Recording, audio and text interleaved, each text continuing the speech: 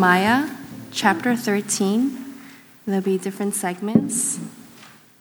We'll start with verses 6 through 9.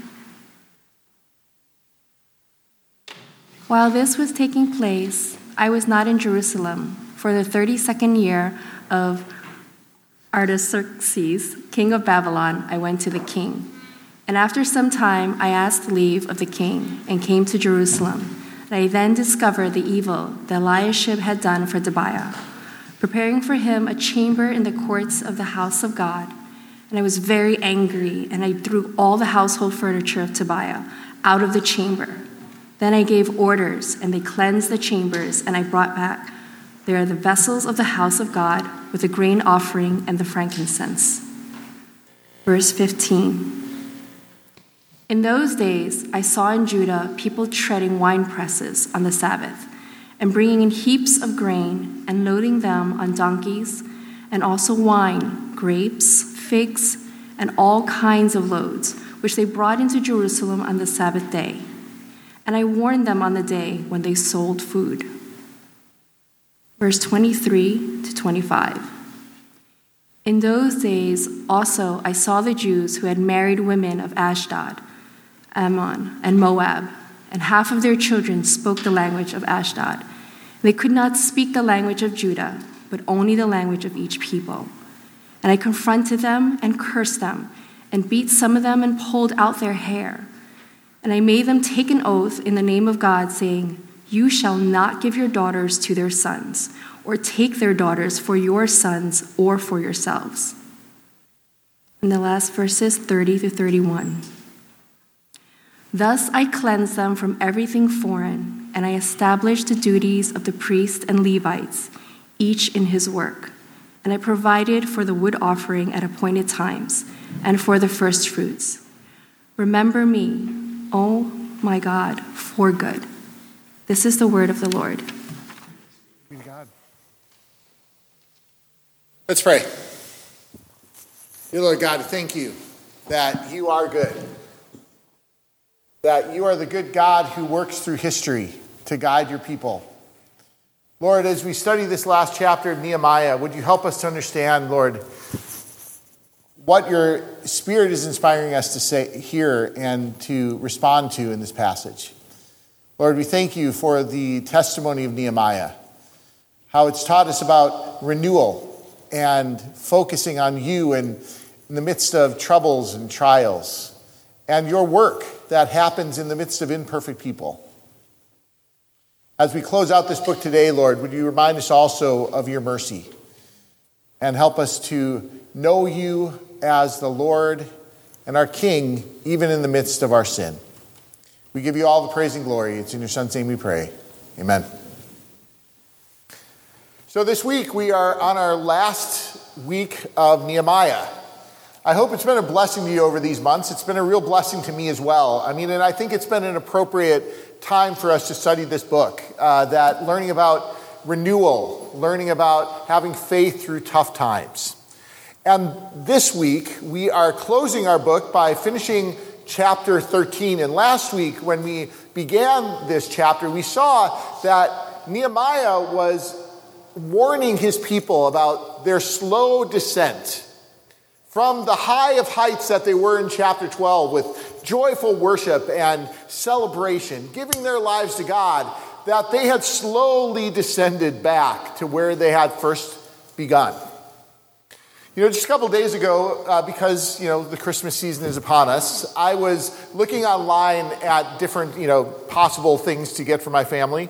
And I was looking at reviews. And one thing about Amazon reviews that it's been kind of tenuous for me lately is just knowing that, with these reviews, there are often people who are planting reviews and kind of companies who are falsifying reviews. So usually I look at the most negative reviews first.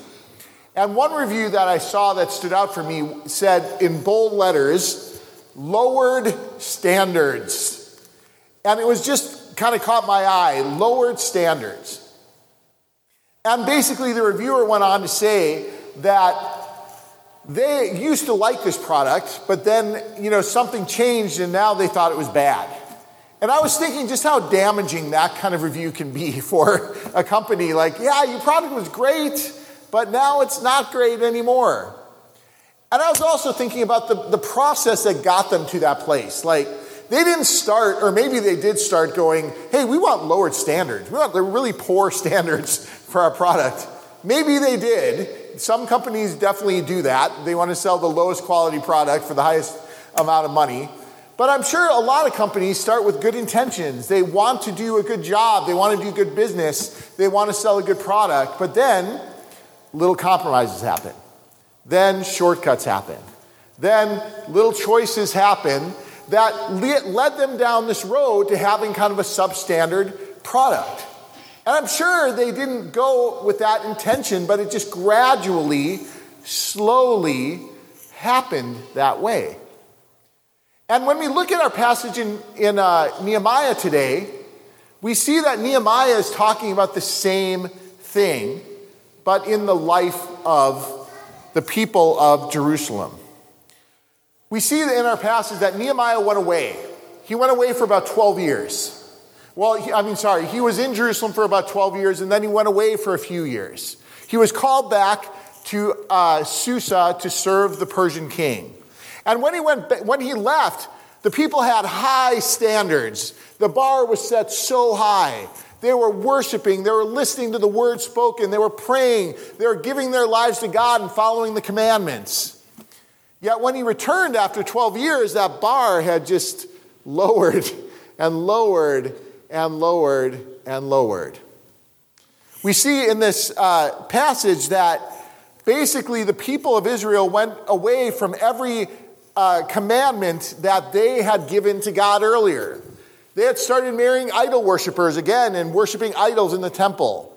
They had stopped practicing the Sabbath, like we read about back in chapter 8. They had stopped tithing and giving to the work of the temple. And we see that when Nehemiah saw all these things in this passage, he was furious. I don't know if you caught that last verse, or one of the last verses that Irene read, but it said that Nehemiah got so angry, he was literally pulling the hair out of the people around him because he was so angry. Now, this is not like a permission for us, if we get angry at each other, to start pulling out each other's hair. But we see through it that he was furious about this. And he was furious about this because he could see what was happening to the people of Jerusalem. They were losing their identity. Their standards got so low that they were forgetting who they were. They forgot their hope and they lost their witness. They were becoming exactly like everyone else around them. And so Nehemiah, he responded with extreme anger because there was an extreme problem that had high stakes. If he didn't seek to do anything about it, they might lose their faith altogether. And so when we look at kind of this idea of lowered standards, we can see that like the Israelites, as Christians, our standards can also waver at times. And sometimes our standards waver out of necessity. You know, in certain seasons of your life, your faith might be like high standard, bar raised so high. You are passionate about worship. You're learning so much about God. Everything's going great. It just seems like God is present in your life. But then things change. Seasons change. Life changes. You know, kids come. Physical illness and ailments come. Different seasons happen in terms of work and stresses in life. And so suddenly that standard kind of goes down a little bit and goes, I'm not so passionate as much as I am. I still want to be committed. I still want to be involved, but I'm just not feeling the same way. And that is a necessary kind of ebb and flow of our life and faith. But that's not really what Nehemiah is talking about here. The kind of lowering of standards that he's talking about here is more problematic. And it has to do with calling sin by another name. Their standards started to get lower and lower when they started calling sin by another name. They no longer said, that's sin, but they said, oh, no, that's not sin anymore. That's socially acceptable now. You know, it could be that instead of calling something materialism, they called it security. and making a good future for your family and yourself. Instead of calling something morally permissible or not living a holy life, not following God's will, it could be seen as FOMO or YOLO or living your best life now. Instead, your sin becomes seen as my needs or my wants or my opinions. And it has a subtle shift then. And that shift then is very gradual. I don't think any people start going, I want to just fall away from God. I don't want to follow these things. I want to see as permissible all these things I didn't see as permissible before. But it just happens slowly. There's this progression. Firstly, sin becomes tolerated. Okay, I can put up with it. That's all right. And then it becomes permissible. It's actually okay. No problem. And then it becomes useful. Actually, this helps me. Living this lifestyle is better than the lifestyle I was living before. And then it becomes attractive. Actually, I like this lifestyle better. And then it becomes necessary. We need that sinful aspect of our life. And then it was attractive. And then it was necessary. And this is a good lesson for us as well. Remember, chapter 13, like we talked about last week, was a warning from Nehemiah. He could have ended at 12 with everybody worshiping and celebrating, big choirs going across the walls of Jerusalem. But instead, he left this warning, a realistic warning about carelessness in faith. And one aspect of a careless faith is allowing our standards to be lessened without even realizing it. So today we're going to look at the slow kind of descent of the people of Israel in 4 key areas of their life: in worship, in relationships, in work, and in family. And as we look at these, we're going to look at how that descent can happen in our lives as well, because they illustrate that kind of descent. And also, as part of Advent, we see very appropriately that we also see the hope for those with lowered standards and with those in need of help. So we're firstly going to look at the first area of descent that we see in Israel, and that is the lowering of standards of worship.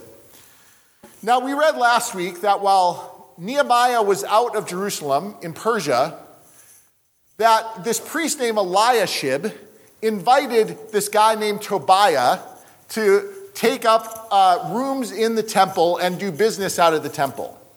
And that was problematic for 2 reasons. Firstly, Tobiah was an Ammonite. As we talked about last week, the people had just said no Ammonites worship in the temple because they worship idols. They pollute the worship of God. But there's this Ammonite now in the temple, exactly where they said they didn't want him to be. And then secondly, Tobiah being an Ammonite, is that Tobiah was an enemy. As we've heard all throughout Nehemiah, this guy Tobiah and Sanballat brought armies against Jerusalem and wanted to kill them all, to massacre them to a person. And now this guy is in the temple, in the very center of his enemies, doing business. So when Nehemiah returned, we can see that he is justifiably angry. And we see what he does. He says, I was very angry, and I threw all the household furniture of Tobiah out of the chamber. Then I gave orders, and they cleansed the chamber, and I brought back the vessels of the house of God with the grain offering and the incense. So we see here that Nehemiah does this purge. He just takes every bit of Tobiah's stuff, every part of his presence, even has the whole thing cleaned and cleansed, just so that the stink of Tobiah wouldn't be there anymore. And we see why he did this. Because Tobiah and Eliashib's presence and their actions had corrupted the worship of God. It had actually crippled the worship of God. And we can see how this happens for us as well. For Eliashib and Tobiah, what happened is that Eliashib used these rooms that were meant for the tithes and offerings of Israel. They were meant for the money to be put in. So because of that, the people of Israel stopped giving money They're like, well, there's no rooms for the tithe. I guess we shouldn't give it. So he affected the generosity of Israel. And he also affected the praise of Israel because those rooms were used to hold, to kind of house all the musicians and the priests and everything. So those guys didn't have a place to stay in Jerusalem. They went back to their field, so there was no worship in Jerusalem at the temple as well. So they affected not just themselves, but they affected the worship of others as well. And that's what happens when we lower our standards in worship. Now you might be thinking, well, how do we lower our standards in worship? We're here, we sing songs, we listen to sermons, we pray, that's kind of what we do. But again, like we talked about just before, the lowering of our standards of worship is like this low, slow progression. And it happens by taking the focus off of God in worship. By simply taking the focus off of God and putting the focus somewhere else. And that starts for us individually, right? We take the focus off of God individually when we just stop praying, when we don't consult the scriptures and ask God's will about our life, when we live as if God does not exist in our life.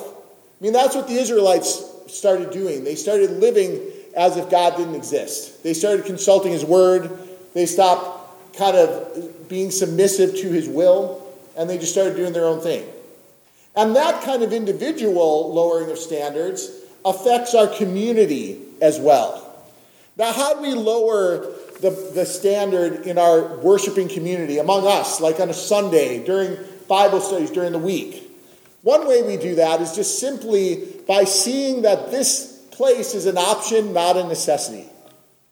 When we begin to think that worship is not necessary, that is something I can do if I have time, something I do if everything's going okay, if I don't want to sleep in, if I don't want to do something else on a Sunday, that begins to take the focus off God in worship. Because worship's no longer about God, it's about what I want and when I want it. And we also take the focus off of worship when other beliefs are added to worship. We are called to worship God and Jesus Christ here. That is who we are. That is the whole reason why we're here. That is the who, the what, the where, and the why, and the when in our worship is Jesus Christ. And so if we de-emphasize Christ or add other things to Christ or take away from Christ, we are polluting the worship. We are crippling our worship. And we also do that when reconciliation is not sought. I don't know if you've ever thought about this, but if you are angry at somebody and you do not reconcile with them, if you hold criticisms and judgment and frustrations about somebody else in this body, in this fellowship, and you do not reconcile, if you do not forgive someone when you should, that takes away from worship. It takes the focus off God and puts it on you. It's no kind of accident that Jesus spoke so much about forgiveness. He spoke so much about forgiveness that he said, if you haven't reconciled with your neighbor, don't come to the temple. So he was saying to us that you cannot fully worship him if you're holding these things without a desire to reconcile. You will not fully get it. You will not fully understand what God is saying. And you will not just affect your own worship, you will affect others as well. Because other people know when there's a conflict happening and it's not resolved. Other people see. So you not only affect your ability to worship, you affect others when we do not seek to reconcile. When we do not, some people, some situations are not reconcilable because the other person does not want to reconcile. But we pollute our worship when we stop trying. When we stop caring, when we stop being kind, when we stop praying, then we lessen our worship here. We lower the standard of it. We say that can happen. That can be permissible. It's okay. No problem. We can do that and be here. When Jesus specifically says we can't do that and be here. So also, distractions can pollute and cripple our worship. And when I speak about distractions, there are some distractions that are unavoidable. Like we want kids in this service. We want families with babies. We want to hear crying. We want to hear the pitter-patter of little feet. So that means there's going to be some distractions among us. We're going to be a little bit distracted. But also, there are distractions we can't avoid, like talking in worship. That's a distraction you can't avoid, but it doesn't just affect your worship, it affects other people's worship. Checking your phone in worship is another thing that distracts us from worship. It's something we can avoid, but we still do.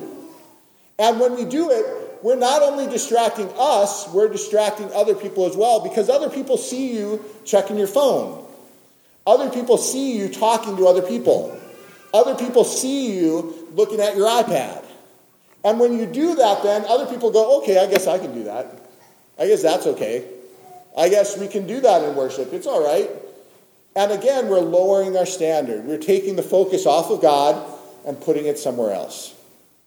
So in all of those things, we're simply called to see worship for what it is. It's about God and God alone.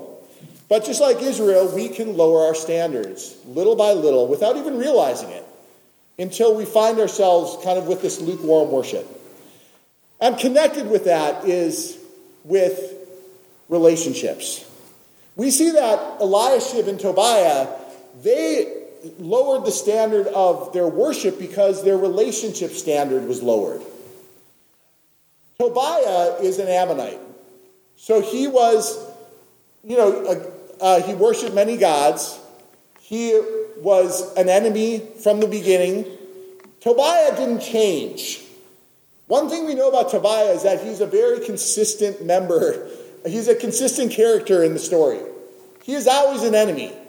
He is always a bad guy. He never changes. But Eliashib didn't start that way. Eliashib was a priest. He was someone in charge of the worship of Israel. And in this narrative, we see he's in charge of the storehouses where the tithes and offerings were kept. So he had like a very important role. He was part of the group that made worship happen. Yet we see the slow descent for Tobiah. Tobiah may have started as faithful, but he ended as compromised. He ended as letting these corrupting influences into the temple. And so we learn from Eliashib and Tobiah's journey that relationships have power. They have power to influence us in both good and bad ways. And this also connects not just with people, but it connects with influencers on social media. It connects with other people on social media you connect with. All of those things have this ability to influence us. And if we're not aware of that, if we're not taking that into consideration, and also understanding how we are influenced, we will slowly be taken down that descent. Slowly our bar will be lowered about what is permissible, what is tolerable, what is accepted, what is useful, what is attractive. And this also connects to our work. We see that Nehemiah, like when he came into Jerusalem, he hit every aspect of the life of Jerusalem. So firstly it was worship. Then he talked about the relationship between Eliashib and Tobiah. And then he saw these people working on the Sabbath. And so he came down hard on them as well. And we see that he came down so hard, he said this. He said, "What is this evil thing that you are doing, profaning the Sabbath day?" Now, I don't think that any of you, if you decide to work on the Sabbath, or you just don't think too much about the Sabbath, that you say, this is evil if someone misses the Sabbath. But that's what he's saying. He is elevating missing the Sabbath to like an evil thing, to acts of intentional evil. And why is he doing this? I mean, we talked about the Sabbath some weeks ago when we were talking about the commandments. But here we see that their lack of living out the Sabbath had two detrimental consequences. Firstly, the consequence was they lost their witness to the other tribes around them. They lost their unique ability to show that they were worshipers of God by their not living out the Sabbath. The Sabbath was supposed to be one way that they showed that they followed God. Because everyone else around them worked 7 days a week. They were work, never stop. But the Israelites were supposed to work and rest.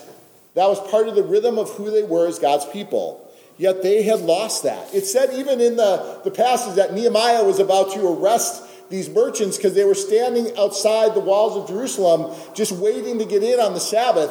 And they kept doing that even though Nehemiah had stopped that and closed the walls. Because they didn't think the Israelites were any different. They didn't think the Israelites had any difference to them. That they were just the same as everybody else. So they had lost their witness. And they had also lost their purpose of work. Losing the Sabbath was a sign that work was only for materialistic gain. That there is no other reason for their work than to get more money. That was the sign. Losing the Sabbath meant that there is no higher purpose for work at all. That is it. And that's kind of an important thing for us to see when it comes to our work as well. Herbert Schlossberg writes this. He said, all true needs, such as food and drink and companionship, are satiable. Like you can sate them. You can fulfill those needs. But illegitimate wants, like pride and envy and greed, are insatiable. Enough is never enough. And so we can see that in our lives as well. I mean, some people in the world don't have those needs of food and drink and companionship. But in this room, we have those needs that they're satiable. If you're hungry, you get some food. If you're thirsty, you get a drink. We get lonely, but we also can come to our church community and find companionship. But those other needs, like greed and envy and pride, you can never get enough of those. They're food that does not fulfill. They're food that does not sate us. So we keep eating those, and we never can get enough. And that's the thing that Nehemiah was worried about, is that they're in the midst of this process where they're eating a food that does not fulfill. Their pursuit of materialism and money was this pursuit that would never sate them. It's an insatiable need. And that's a challenge for us as well as we think about lowering our standards. One of the main reasons we lower standards is with money and finances. What we spend our money on, what we do with our finances, is one of the main things that we often can compromise in. And so we're challenged just to think about the purpose of our work. That our work, even if you're doing work that you don't think is meaningful at all, your work is to glorify God. You do that through the way you react to your coworkers. You do that through the ways that you do your work with honesty and integrity. That's the way you show that Jesus is Lord, even though you never say that to somebody. Pray God that he gives you opportunities to share your testimony through your work as well. But you share a testimony by just doing your work well and loving the people you're with. And the money that we have also is not ours, it's God's, like we talked about. That's why we focus on tithing as part of our service. That it's important to remember in worship that we are God's, that God is ours, that everything we have is God's and should be given to him freely. So we see this going through the life of Israel, and we have one last thing that we see that has to do with the families of Israel.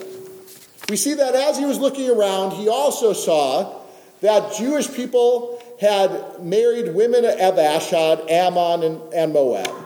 And half of their children spoke the language of Ashdod, and they could not speak the language of Judah, but only the language of each people.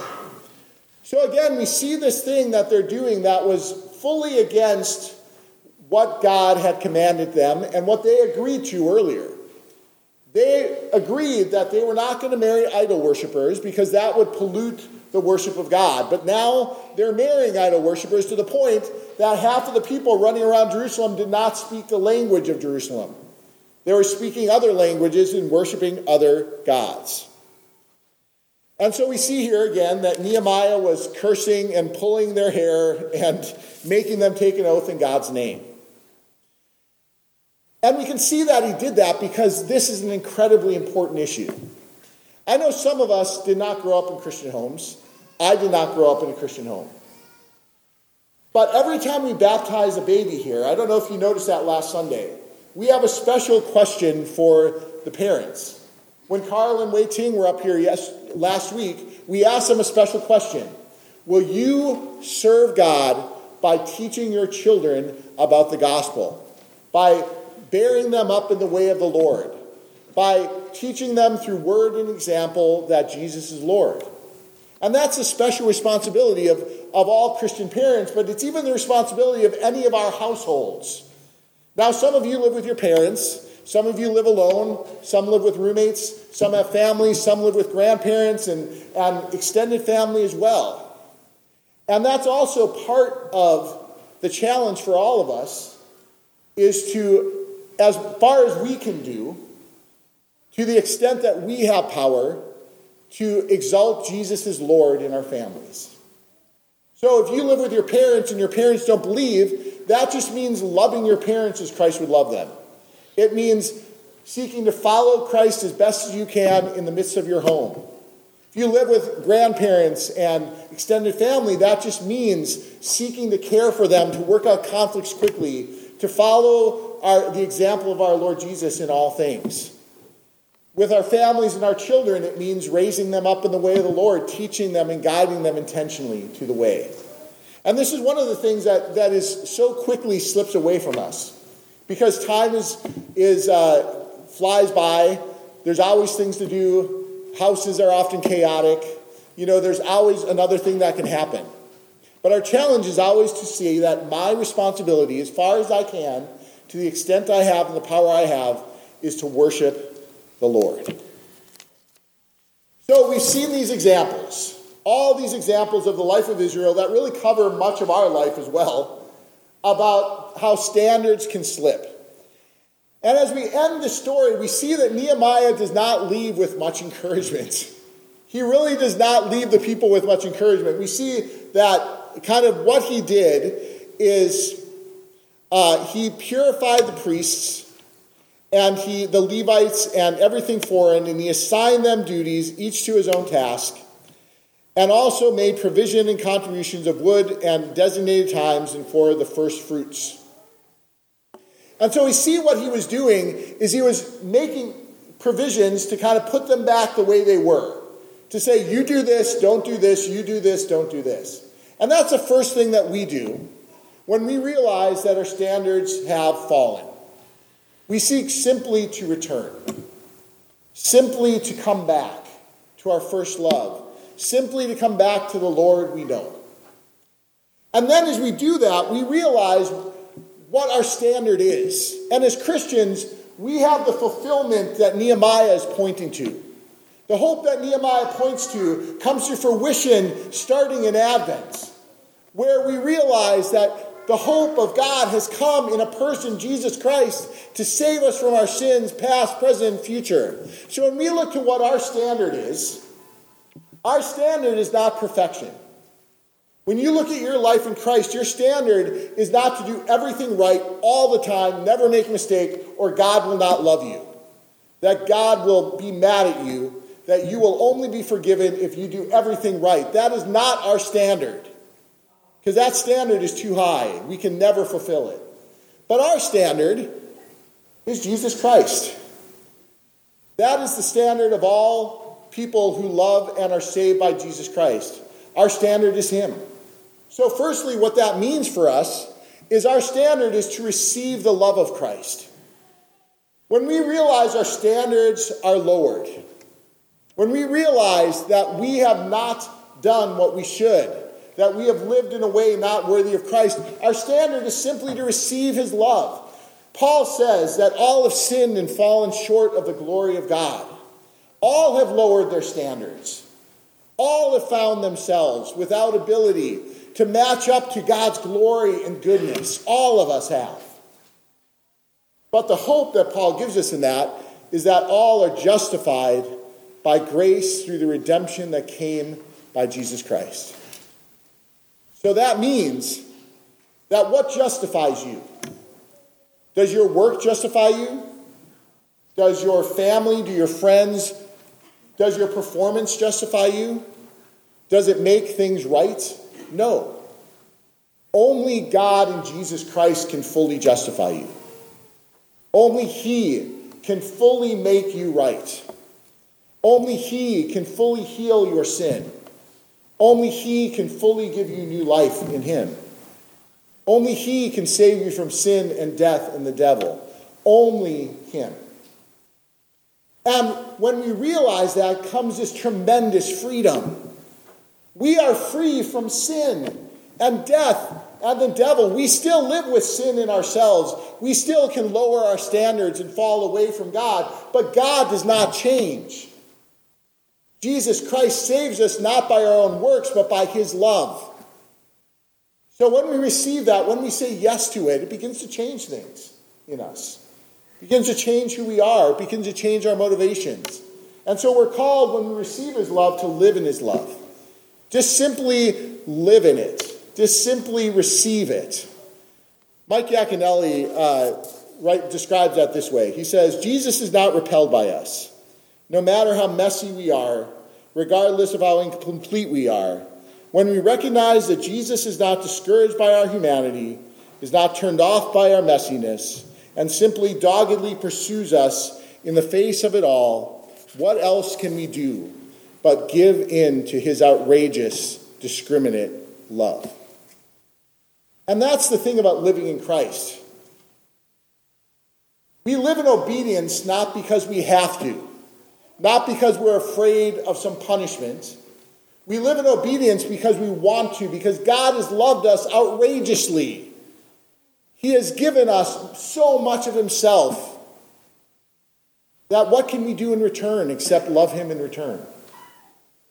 And then simply we're called to share that love with others, to share it in word and deed. So as you approach Advent this year, in these 4 weeks, I encourage you just to reflect upon your sin, to reflect upon those standards that have been lowered in your life, to not run away from those or to avert your gaze, but to simply look at them.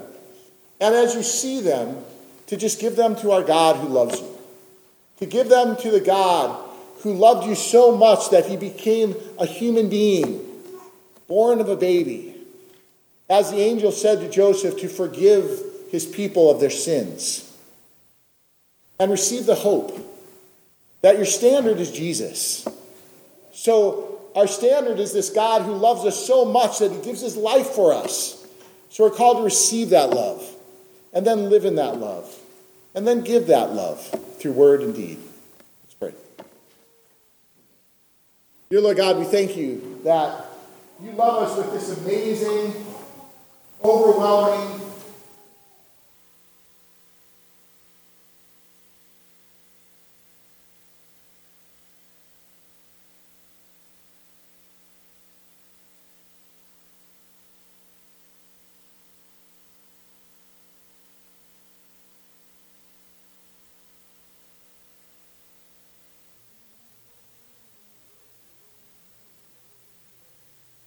rather than You. And our families, Lord, we can not be mindful of the power of family and community, Lord, in keeping our standards high in You. But we know, Lord, that despite our low standards, You saved us from the consequence of them. Through Your Son, Jesus Christ, You have given us new life. So we come on this day, on the beginning of Advent, Lord, to thank You, to bless You, to praise You, that You are God with us. You are a God who knows our weaknesses and loves us all the same, and saves us and gives us new life in You. We know that we are dead to sin and alive in Your Son. Help us to know what that means in us. Lord, as we receive this table, bread and cup, help us to understand the blessing that You've given us. Repent of our lowered standards and return to You. Give You all the praise and glory in Your Son's name we pray. On the night He was betrayed, our Lord, He took bread and He broke it. He took wine and He poured it. And He said, "This is my body, broken for you. Eat this in remembrance of me. He took a cup and he said, this is the new covenant in my blood. Drink this in remembrance of me. Whenever you eat of this bread and drink of this cup, you proclaim Jesus Christ as